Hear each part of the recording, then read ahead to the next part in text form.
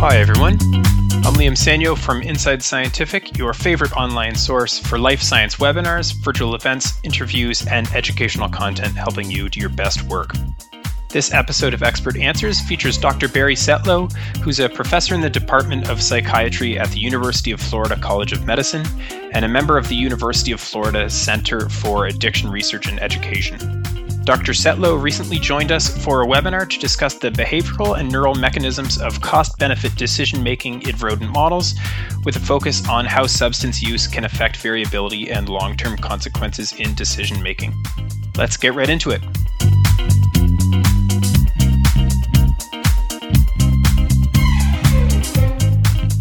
Let's start off the Q&A with a question from Asuncion, who's said, researchers perceive the requirement to use animals of both sexes in preclinical studies as an unjustified increase in the total number of animals used, and also with an extra cost, at least in the early stages of research. So how can we address this challenge as the competent authority or the animal welfare body? That is a great question. One to which be honest, I don't have an easy answer, and maybe there is no easy answer, but probably the best answer or the best way to address this that I've seen has been to, there is no, my understanding, at least from the perspective of the NIH in the US, is that there is no requirement that you have to essentially double your group sizes. And certainly when dealing with initial stages of research or preliminary experiments, rather than using animals of only one sex, I believe there's no reason why you can't use, half males, half females. And, speaking from my own experience, I was very, very skeptical, before we started working with, essentially looking at sex differences. And I said very skeptical, didn't think that we would see anything of value. And I have been, again and again, I have been proven wrong. Maybe that has to do with the type of, the type of behaviors or the type of research I work with, but I have, every time I look, I find interesting and, I would argue very important sex differences. Yeah. Fantastic. So I guess the short answer is I would say, the benefits well outweigh the costs, in looking at both sexes. Yeah, certainly. Here's a good question from Evgeny, who's asked if you house your rats in groups, and if so, if you've checked whether the rat's position in the hierarchy, changes their level of risk acceptance or vice versa. Oh, that is an outstanding question. So we have done both. We have group housed rats and we have single housed rats, and it does not make a difference. There is no, whether they're group or single housed does not make a difference, at least with respect to risky choice. We've not looked at impulsive choice, but with respect to risky choice, it does not make a difference whether the group or single house. What we do see, what we have seen, and these are questions we're still working on, is that pair housed rats seem to develop a sort of concordant patterns of risk taking, in that even though it doesn't change them as a whole, that pair-housed rats are more similar than would be expected by chance, more similar to each other than would be expected by chance. So it's as if there are sort of peer housing influences on their degree of preference for risk-taking. That's an observation at this point. We don't know why, but that's just simply what we've seen. But certainly, the question is a valid one, and I think that would be, that would be important to follow up on. Fantastic. And I think a bit of a spin-off question is whether you see in general lower intake from pair or group housed rats, or maybe more broadly, a question could be if things to do, like maybe a running wheel or pair housing, if that makes them more likely, if they're bored, they might want to do more cocaine. Have you looked at that? No, so we have not looked at that specifically, but lots of other people have. Giving the rats something else to do can, either to a small or large extent, reduce their cocaine intake. Something as simple as a block of wood to chew on can reduce their cocaine intake. Pair housing can reduce rats' cocaine intake. And certainly putting them in an enriched environment where there's let's say a dozen rats with lots of new toys to play with, that considerably reduces their cocaine intake. The short answer is yes, but that is not the work that we have done specifically. Fantastic, interesting. Here's a question from Douglas, who said, thanks a lot for that great talk, Barry. What is the role of of cocaine withdrawal in the risky and impulsive behavior? So your animals were under abstinence during both the tasks, and you showed that the agonist can prevent this behavior. Do you know if the effect you were observing is due to abstinence but not cocaine per se? Oh, no, that's an interesting point. Now, our rats are, in the context of impulsive choice, we've seen that effect on impulsive choice as long as 3 months post cocaine. Could it still be an effect of abstinence?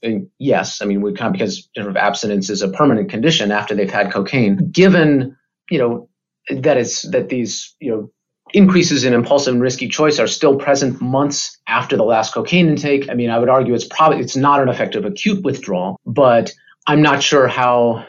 Well, I suppose you could have them continue to take cocaine during the course of their behavioral testing, and we've not done that to address specifically that question about abstinence versus the cocaine itself. That would be an interesting question, though. Nevertheless, with regard to the amphetamine, the amphetamine reduces risk taking just as well in drug naive rats as it does in rats with a history of cocaine. It's probably not simply a sort of stimulant replacement effect in the cocaine animals. Interesting. Yeah, great answer.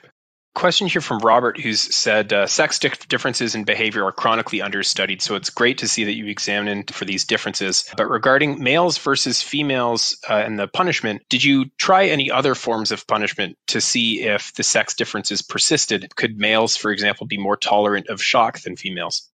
Oh, no, that is a great question. So we've not used other forms of punishment, although we're very interested in doing so. We did do a number of control experiments. So we've looked at things like shock reactivity. And I can tell you that none of the effects of sex differences or the effects of gonadal hormone manipulations had any effect on shock reactivity or sort of the threshold of shock reactivity. Now, males are also much heavier. The male rats are considerably heavier than female rats. And so it may be that excess body weight makes them more shock tolerant. We did do a control experiment where we titrated the shock as a function of body weight, and those sex differences were still present there. So it doesn't seem to be a matter of shock reactivity or pain sensitivity or a body weight issue. These types of sex differences in tasks involving at least shock punishment have been seen in other types of behavioral tasks as well. So Nick Simons has done some work in his lab, and Bita Mogadam has done some work in her lab with different types of decision-making tasks, and the direction of the effects when it comes to sex differences and punishment is the same, with females seemingly more sensitive than the males. Excellent. We've got a few questions here about the translational aspect of this. Do you know if there's a correlation between the risky profile versus gonadal hormone asset in male and female rats similar to those observed in men and menopausal women? Oh, no, that is a good question. Well, we didn't see, certainly we didn't in the female rats, we didn't see any variation in their behavior as a function of changes in gonadal hormones across the estrus cycle. When it comes to absolute levels, that is a good question. Ruth Wood has done some work with the risky choice task, but she's also looked at impulsive choice and other aspects of decision making, and shown that very, very high levels of testosterone, in the sort of at the level of people who are using anabolic steroids for bodybuilding can cause increases in risky choice, but we're talking levels that are 10 or 20 times higher than what would be seen endogenously. Did we look at? I'm trying to remember back to some of the supplementary figures in our papers. I believe in the context of impulsive choice, we didn't see any relationships between preference for small immediate versus large delayed reward and individual differences in testosterone. But I'm not remembering the specifics of those data. I don't think we did, is the short answer. But I don't know that that we had really enough animals in those experiments to strongly conclude that. Excellent. Here's an interesting question from Guy, his question is regarding the risky choice model. Does the order of punishment probability matter? So if there's an ascending chance or a descending chance for a negative outcome, does that affect the data? No, that is a great question. And the answer is that it depends. It depends on the question that you're asking.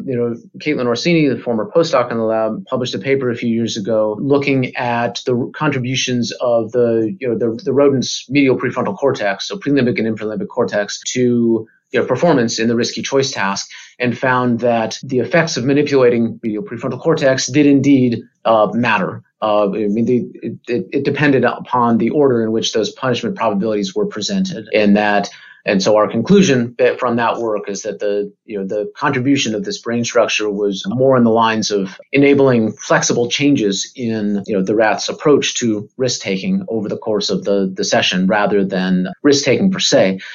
On the other hand, let's say the effects of amphetamine, in terms of its ability to reduce risk-taking, do not depend on the order of probability, the order of shock probability, whether it's ascending or descending. So, that's not a question that we've addressed extensively, but at least to the extent that we have, the answer is it depends on what the question is. Excellent. All right. And I think in the interest of time, we'll make this next question the last one. Has said, impressive talk. Thank you. Have you ever used adolescent female rats in your studies? And maybe I'll just broaden that question to, do you know if age affects the results? So that is a fantastic question. We have done a few experiments with adolescent rats, and, we did actually the work by my former student, Marcy Mitchell, in the risky choice task, where she ultimately looked at the effects of cocaine. Those rats actually did start off their training during adolescence. There was maybe a, small, decrease in preference for large risky rewards from adolescence to adulthood in males, but it was not robust. We've tried to train adolescent females in the task, and between their smaller size and just greater aversion to punishment, we could not. So we just simply, maybe maybe somebody could do it, but we were not successful in training adolescent females to do that task. So more broadly, with respect to age, though, there are, we've also looked at sort of the other end of the lifespan at advanced age, and we do find that, old age rats, so 2-year-old rats, do actually show greater risk aversion than young mature adults, so say a 4 or 5 month rat. And so there is and that somewhat models what's seen in humans across the lifespan as well. And so there is that change from mature adulthood to advanced stages.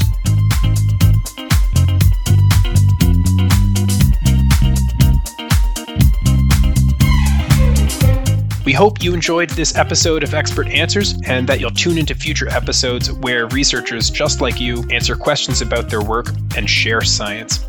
Don't forget to subscribe, and we'll see you next time.